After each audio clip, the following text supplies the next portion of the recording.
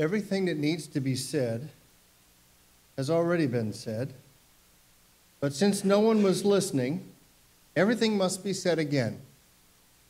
Those are the words of French writer André Gide, and they reflect, perhaps with a bit of humor, his understanding of the need for repetition.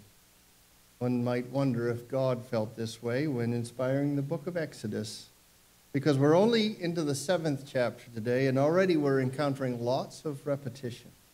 There's hardly anything new in our text for this morning that we haven't already read in previous texts. Verse 29 of chapter 6 repeats what's said in verse 2, which consequently is reiterated in verse 6, 7, and 8. Verse 30 is a repeat of verse 12 and actually goes back to Moses' original encounter with God at Mount Horeb, chapter 4, verse 10. Chapter 7, verse 1 is a reiteration of what God said in chapter 4, verse 16. Verse 3 is a repeat of chapter 4, verse 21, and it goes on and on like this. Some scholars see this repetition as a case to be made for multiple authors, that there's this converging of multiple texts, but there's likely a simpler explanation. You teachers know it. We learn through repetition. Whether it's the ongoing practice of a skill or trying to master a new concept or even the memorization of Scripture, we learn by repetition, by doing, by hearing, by seeing things over and over and over again. So I don't believe that Moses or the Holy Spirit thinks that no one is listening here in Exodus. Everything that is here in this book is here for a reason. I think the Lord wants to make sure we get it. I think he wants to make sure that we get what he's writing. But still, this kind of style with lots of repetition doesn't make it easy for verse-by-verse preaching, because faithful exposition of the text can lead every sermon to sound almost exactly alike. So for our study, we have already covered the name of the Lord. We have already seen the objection of Moses regarding his speech impediment. We have listened to the promise of God to make Moses like God to Pharaoh and to give him a helper and his brother. We know that he's already said that he's going to harden Pharaoh's heart. Here, all these things, here they are again. How are we going to handle it? What I want to do this morning is actually then hone in on just a small portion of the text. What I want to do beyond pointing out all this repetition is kind of get us away from it by pointing out a small portion. Just the last part of chapter 6. It's here that we find God's command to Moses to speak his word, and it's here that we find the excuse Moses makes to try to get out of it. Father, we sit under your word with all humility. We are so grateful that you have given us your word, spoken it, written it down, and we know that you possess the words of life. And so we pray, Lord, that as we think about your word this morning, as we read it, study it, ponder it, that our hearts and minds might be infused with these words, these life-giving words of truth, of veracity. Lord, that we might sense and know what you want to say to us today through your word, and that we might receive it implanted in our hearts. For our good and your glory, we pray in Jesus' name. Amen. The part of the story that we're looking at today seems to be pretty much a repetition of what we find in chapter 6, verse 10. Up there in verse 10 through 12, the Lord said to Moses, "Go tell Pharaoh, king of Egypt, to let the Israelites go out of his country." But Moses said to the Lord, "If the Israelites will not listen to me, why would Pharaoh listen to me, since I speak with faltering lips?" Now, following this, we learn that God commands Moses and Aaron to go and lead the Israelites out. And following that comes a genealogy. Now, you notice that I haven't read the genealogy, and we're not spending a lot of time on the genealogy, and some of you are grateful for that. But there is work to be done there, and there is truth that we could mine out of that genealogy. And just for sake of brevity, I suppose, or maybe to spare you some of that might be tedious work, let me tell you 3 things that we find out about this little genealogy, and I'll leave it to you to go back and read it at some other time. The first thing that we find when we study this genealogy is that the family tree of Moses and Aaron had some interesting branches. And I think most of us who've studied our own family trees understand that every family tree has some interesting branches. And by interesting, you fill in what that means. I mean, there are some things happening here that aren't great. There are some odd things happening, and there are some shady characters in here. Okay? So that's interesting. The second thing that we find is that Moses and Aaron are both from the tribe of Levi. They're both Levites. Now that's significant because the Levites are the priestly tribe. And whether they know it or not, or fully understand what that's all about, what God is telling us in his word, is that not by accident, Moses and Aaron are called to lead the people of Israel and perform the roles of priest. They will be intercessors, and they will be mediators for the people. And the last thing that we can pull out of this genealogy, and I really am consolidating this, is this truth, which I hope is encouraging to you, and I know it is encouraging to me, that if we study that and we look at all those characters and we see where Moses and Aaron came from, we understand they didn't come from a perfect family. And you don't have to be a perfect person or come from a perfect family to do great things for God. You see, God's plan and God's will moves forward through the work and lives of broken, flawed people. It always has. And it always will. And so when you look at a genealogy, honestly, I think some of us flip that page and go, oh, gracious. You know, words and names I can't pronounce. But there's actually a story there. It's worth reading. Take some time and go back through that. Now, segue into our text for this morning, 6:28 to 30, which again is likely a retelling, I think, of 6:10 through 12. And if it's not a retelling of 6:10 through 12, then all that means is that Moses is still harping on the same old things. That's all that means, like he hasn't quit yet. Now, when the Lord spoke to Moses in Egypt, he said to him, I am the Lord. Tell Pharaoh, king of Egypt, everything I tell you. But Moses said to the Lord, since I speak with faltering lips, why should Pharaoh listen to me? How would Pharaoh listen to me? I speak with uncircumcised, faltering lips. Notice how this part of the conversation between God and Moses begins. God says, I am the Lord. Now, that is not just a declaration or a revelation of his name. It is a statement about his authority. The issue of authority is like the first thing that we have to settle if we're going to have a relationship with God. If we're going to have a true relationship with God, we've got to settle the idea of authority. And in fact, settling the idea of authority is good for any relationship that we are ever in, because a lack of clarity about authority always leads to struggle. It always does. Years ago, Liz and I had a young man in our care. He was rather entitled at times, and I am not speaking of one of my children, though I could be. In one of his moments of defiance, he spouted out some words that have been repeated in our home several times since then, and usually with a little bit of humor. I don't recall the exact situation. I just know that this little kid spun around and looked at us and said, "You're not the boss of me." Maybe you've had an experience like that with your own children or grandchildren. So now when either Liz or I tell each other something to do, sometimes you might just hear, "You're not the boss of me."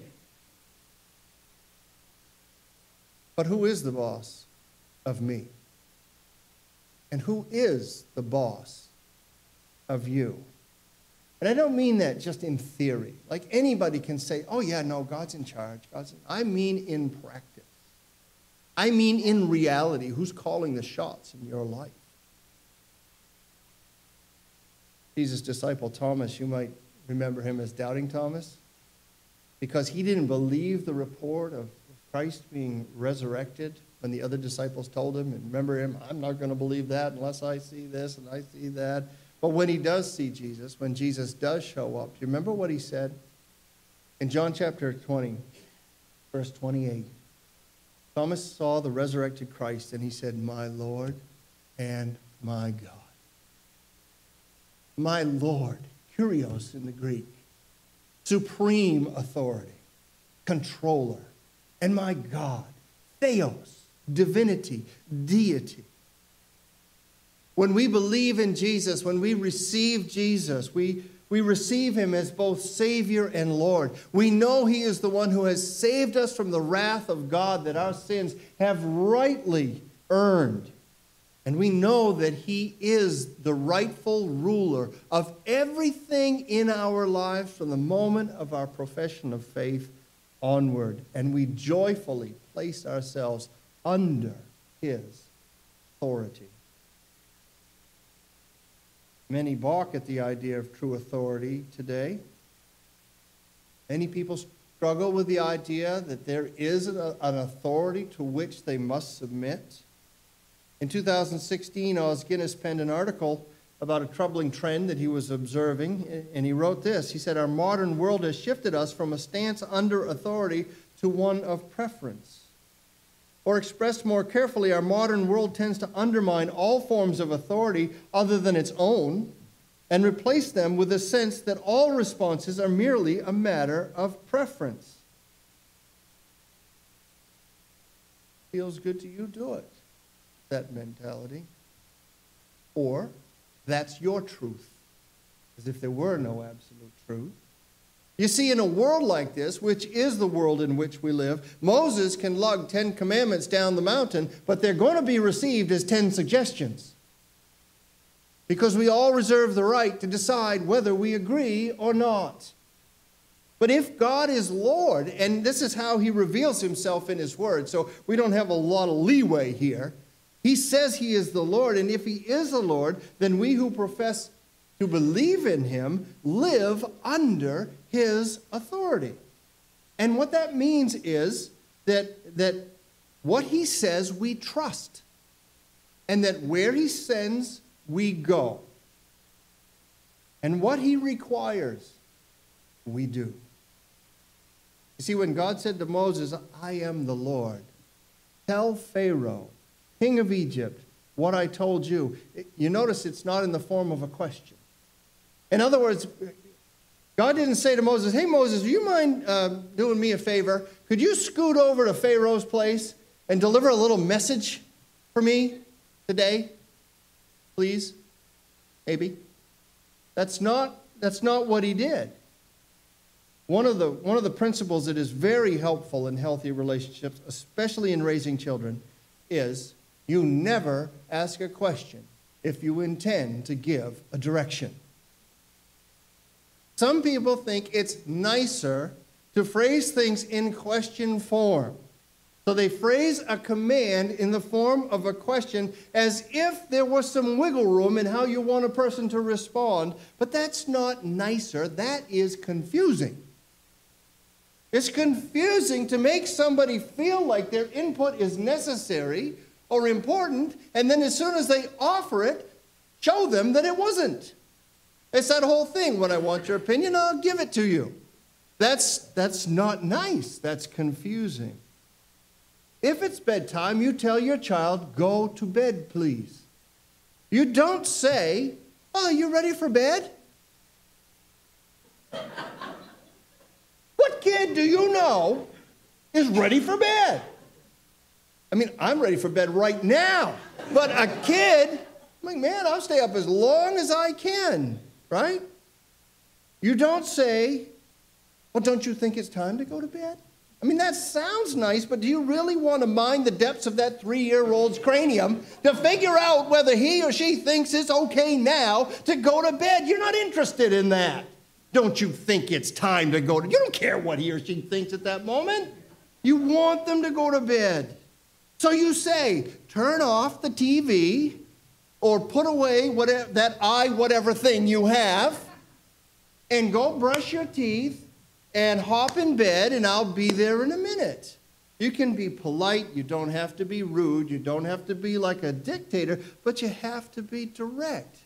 We confuse our kids when we ask questions implying that their response is needed and will influence the outcome, and then proving to them that it's not. You see, as parents, we have God-given authority. We have God-given responsibility to care for our kids. And so we have the right to give a direction. As bosses, we have positional authority. It has been conferred upon us by somebody. We have that authority over our employees, and we have a right to give a direction. And God, well, he has authority over heaven and earth. So he has every right to give any direction he ever wants to. That's what he's doing here with Moses. Something I always used to hate to hear, and I bet some of you did too, was in response to a direction that we didn't like as kids, we would say, why?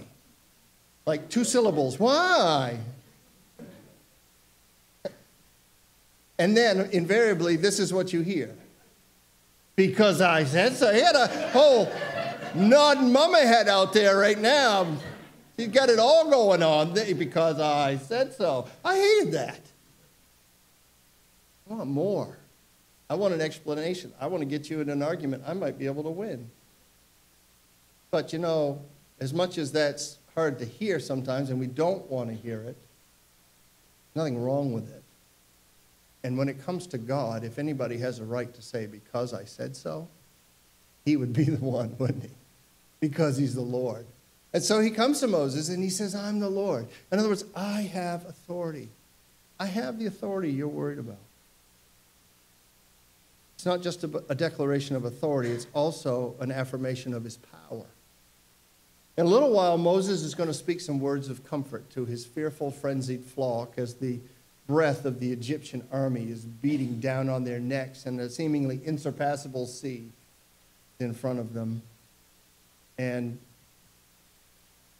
he says to them, the Lord will fight for you. You need only to be still.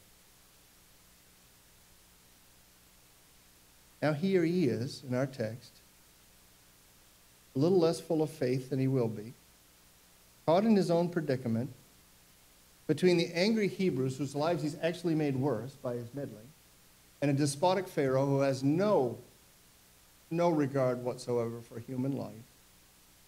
And here is Moses. He is in that proverbial place we know to be between a rock and a hard place. He's in a difficult situation, and what does God say to him? I am Lord.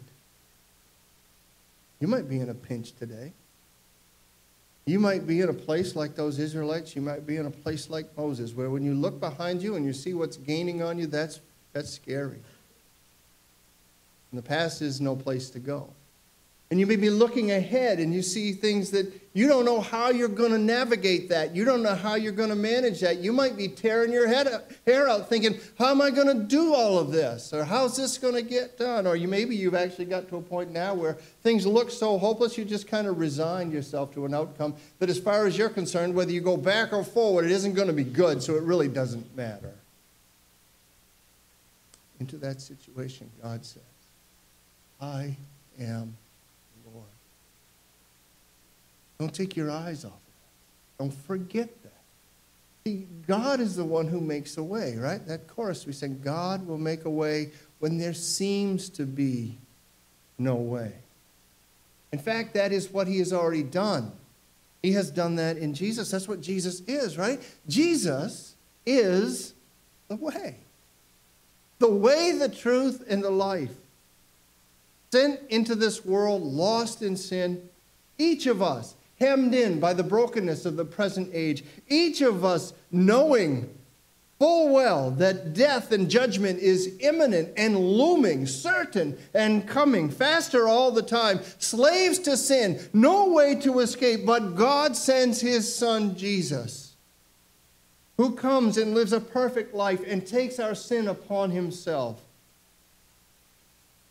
Who attributes to us his righteousness so that we can be reconciled to God, who was buried, 3 days later rose again, who broke the grip of sin, who defeated the power of death, who gives the gift of eternal life to all who will believe in him. God has made a way. The Lord makes a way. And we do well to remember the power of our God. I know that life and circumstances seem very powerful, very intimidating, very foreboding. They are not as powerful as God. In devotional reading this week, I'm in Psalms. I came across these verses, Psalm 94, verse 18 to 19. The psalmist says, "When I said my foot is slipping, your love, O Lord, supported me. And when anxiety was great within me, your consolation brought joy to my soul." It's just that God can get rid of the anxiety. He can replace it with joy when we turn to him. Do well to remember the power of God. Paul wanted the Ephesians to remember the power of God. He prayed that the God of our Lord Jesus Christ, the Father of glory, may give you a spirit of wisdom and of revelation and all knowledge of him. He prayed that the Ephesians would have the eyes of their hearts opened or enlightened, that they might know the hope that they were called to in Christ, that they might know the glorious riches of his inheritance, he said, in the saints, and what is the immeasurable greatness of his power toward us who believe. Power of God directed to us who believe, the power of God to act on our behalf. It is with a mighty hand and an outstretched arm that God is preparing to deliver the Israelites from their bondage in Egypt. Tim Chester, author and pastor, puts it this way. He says, in the same way and with the same ease that you or I would reach across the dinner table to grab a shaker of salt, God is about to stretch out his arm over Egypt, and with great acts of judgment, he will lead his people out of their slavery. That power and that might should factor into Moses' thinking, don't you think? But it doesn't. And it should factor into ours. Does it? Scripture teaches that the kingdom work comes not by our might, not by our, but by his Spirit. A kingdom work gets done. God has authority and God has power because he is the Lord. He tells Moses what to do, and what is Moses' response? Behold, I am of uncircumcised, the NIV says, faltering lips. How will Pharaoh listen to me? So basically, Moses responds with an excuse. In his heart, he's still convinced that God has the wrong guy.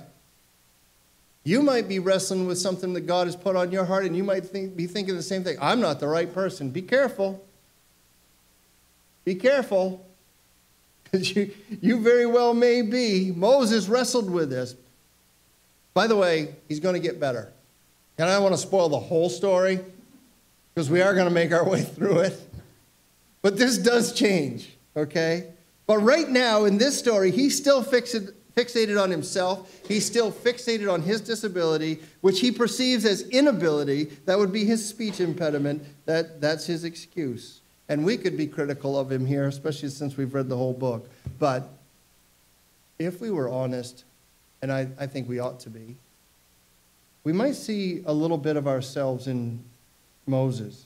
And in fact, I think as we make our way through Exodus, we're going to become much more sympathetic with the Israelites. I don't know if you've had this experience. I have. Reading the book of Exodus and look at those stupid Israelites.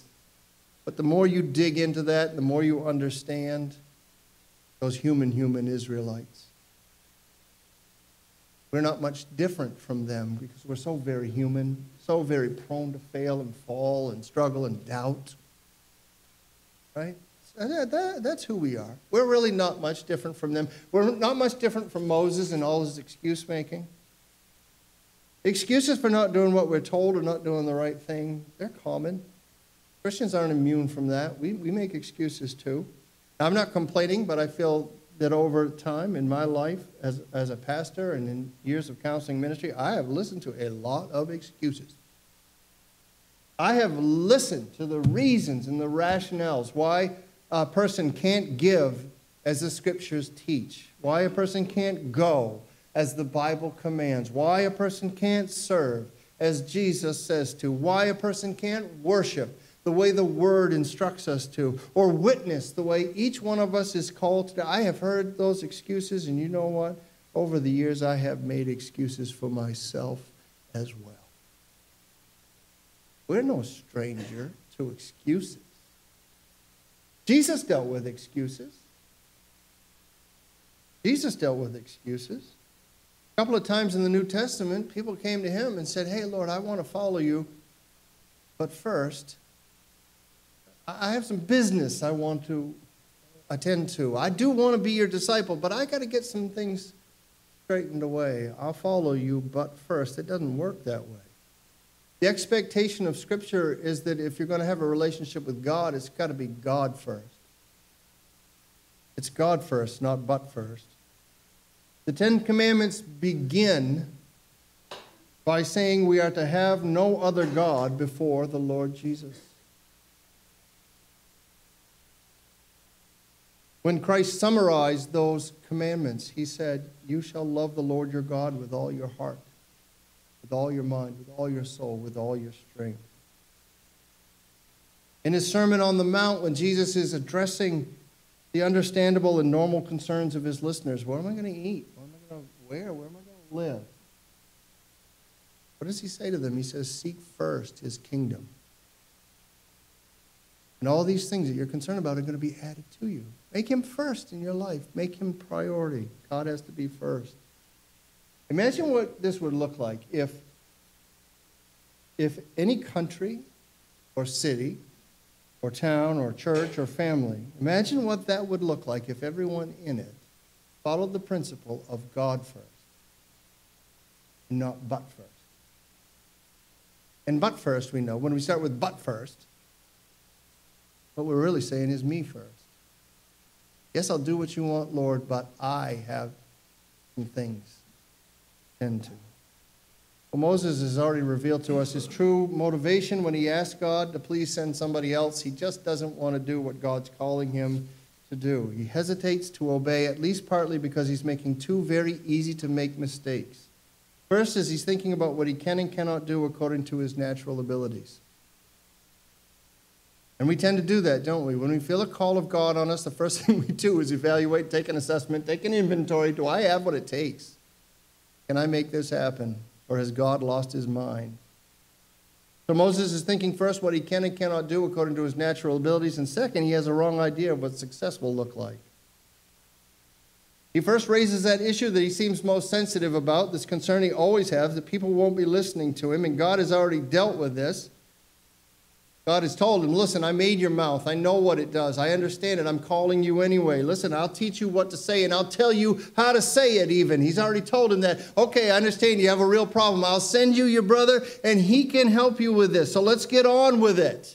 God has already addressed all of these objections. But Moses still is thinking of himself, what he can do, what he can't do. He questions his skills. He questions his qualifications. And this is where Kevin DeYoung offers an apt word for all of us. He says, it's okay to doubt what you can do, but do not doubt what God can do with you. It's okay to doubt what you can do, but do not doubt what God can do with you. Moses' second problem is what I would call a sin of assumption, and that is he's assuming he knows what God's plan is. Have you ever been guilty of that one? I sure have. You think it's going to go a certain way, and you have your heart set on it, and you have your eyes set on it, and this is what success looks like, and this is where God's leading me, and you do everything that you think is right to be faithful and obedient, and it doesn't work out the way that you thought it should or it would.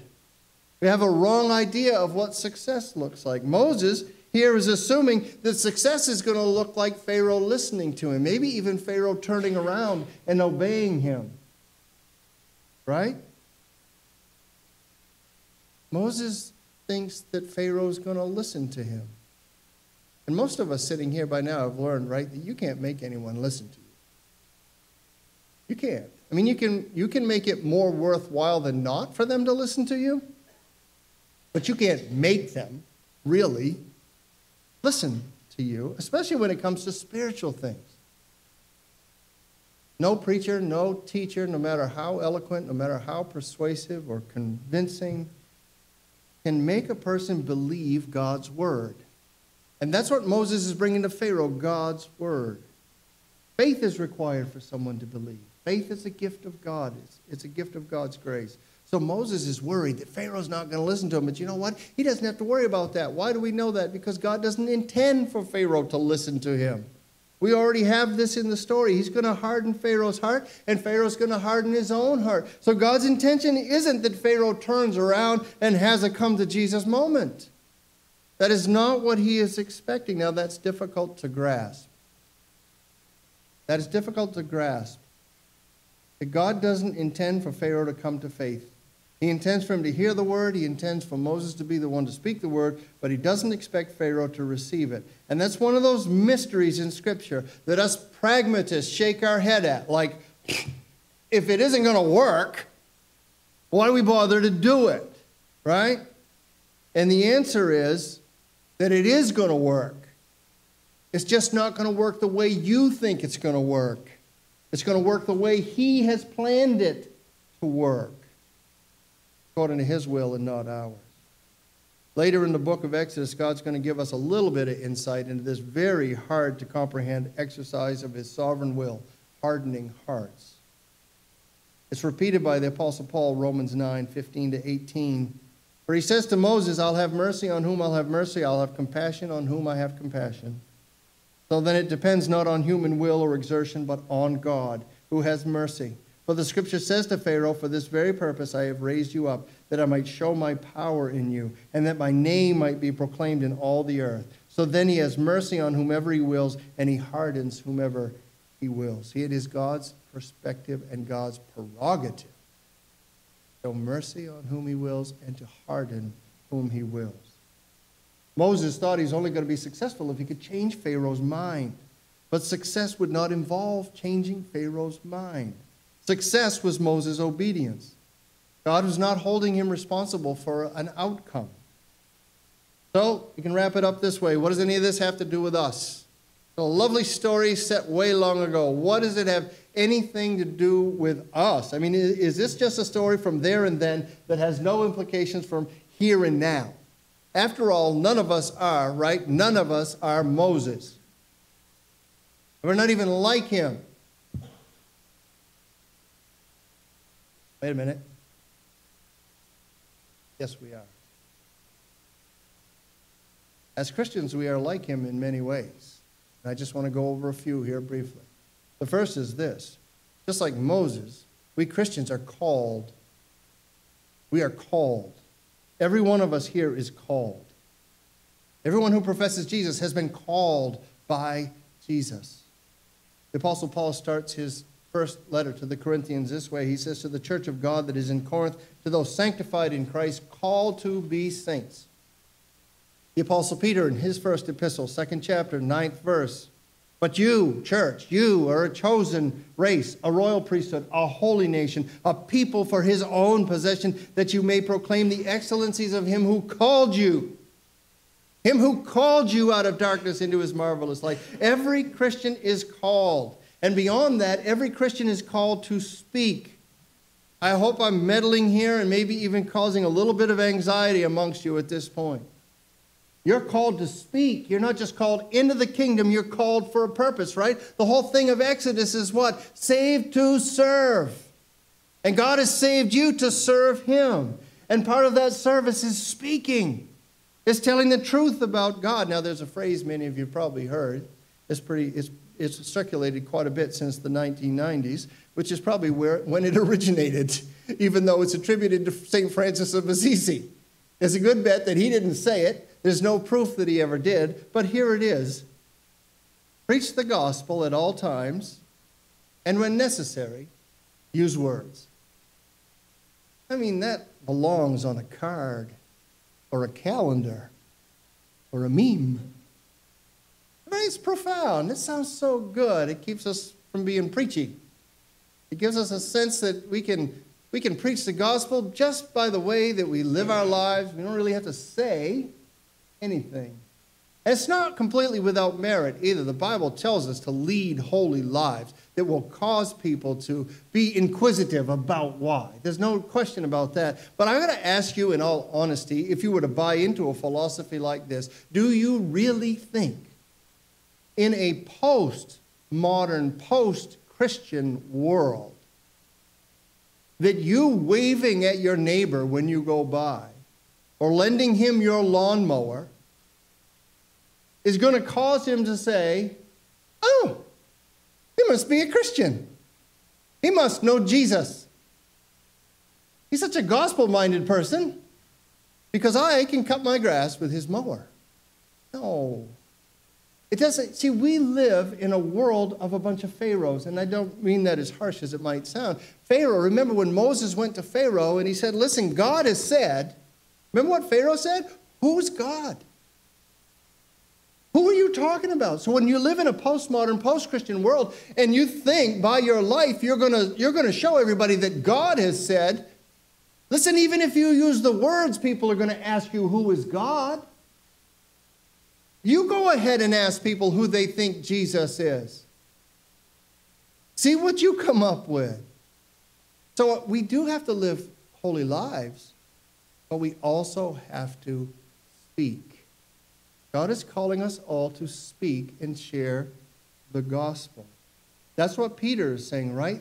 That we are bought by God, we are his possession to proclaim the excellencies of him who called us out of darkness into his marvelous light. And that word that we translate proclaim, it means to show forth. And so we do show forth with our lives, but we also show forth with our lips. Every Christian is called to speak. And you know, that makes people nervous. But listen, you don't have to come up with a bunch of words. You don't even have to come up with a story.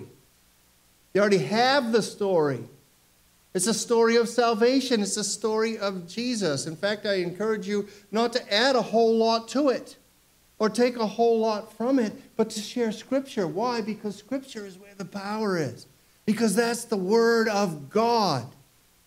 That's the word that God says when it is sown, that seed when it is sown, it will not return void.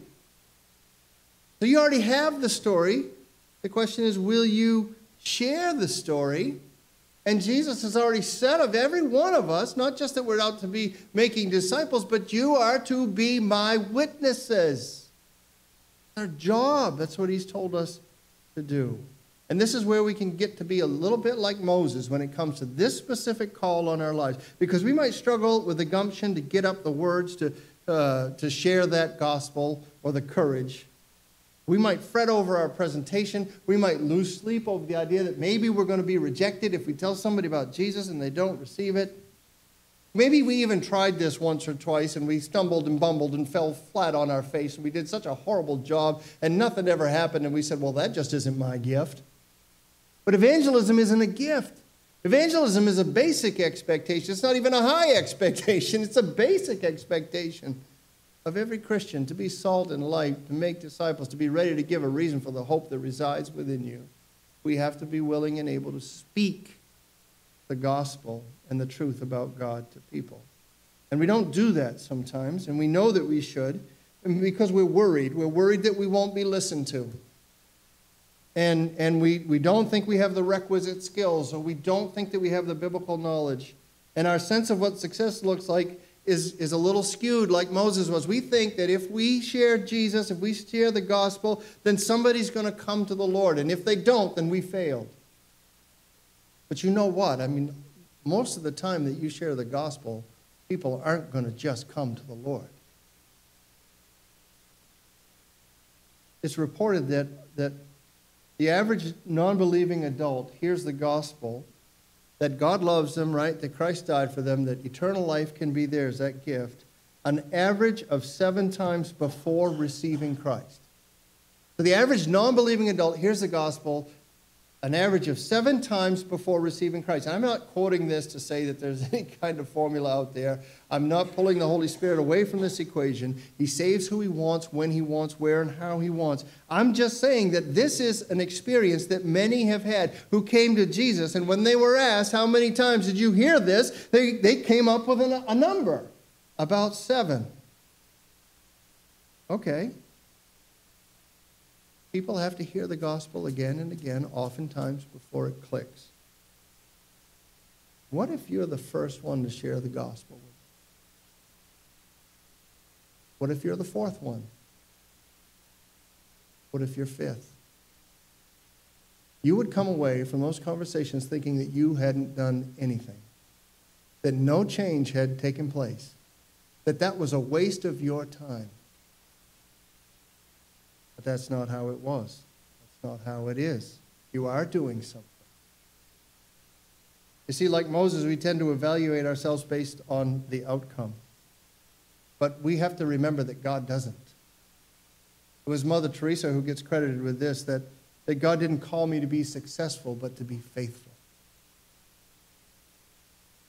So forget your worldly standard of success and be faithful to what God calls you to be. And that's all he wants out of you. He'll take care of everything else. And you can do this. You can do this. You can speak the word of God. God will help you to be faithful. God loves to answer those prayers, all the time. When we pray to him, Lord, I want to be faithful to what you want. I want to do your will. I want to honor you with my life. I want to give you glory. He answers those prayers. He loves those prayers. If you pray for God to open a door like that, he's going to open it. Absolutely is going to open it. And then the thing is, will you walk through it? And if you walk through it, what would you remember as you're walking through it? I suggest you remember this. I am Lord. That you're walking through an open door as a representative of God to speak the word of God. It's not about you.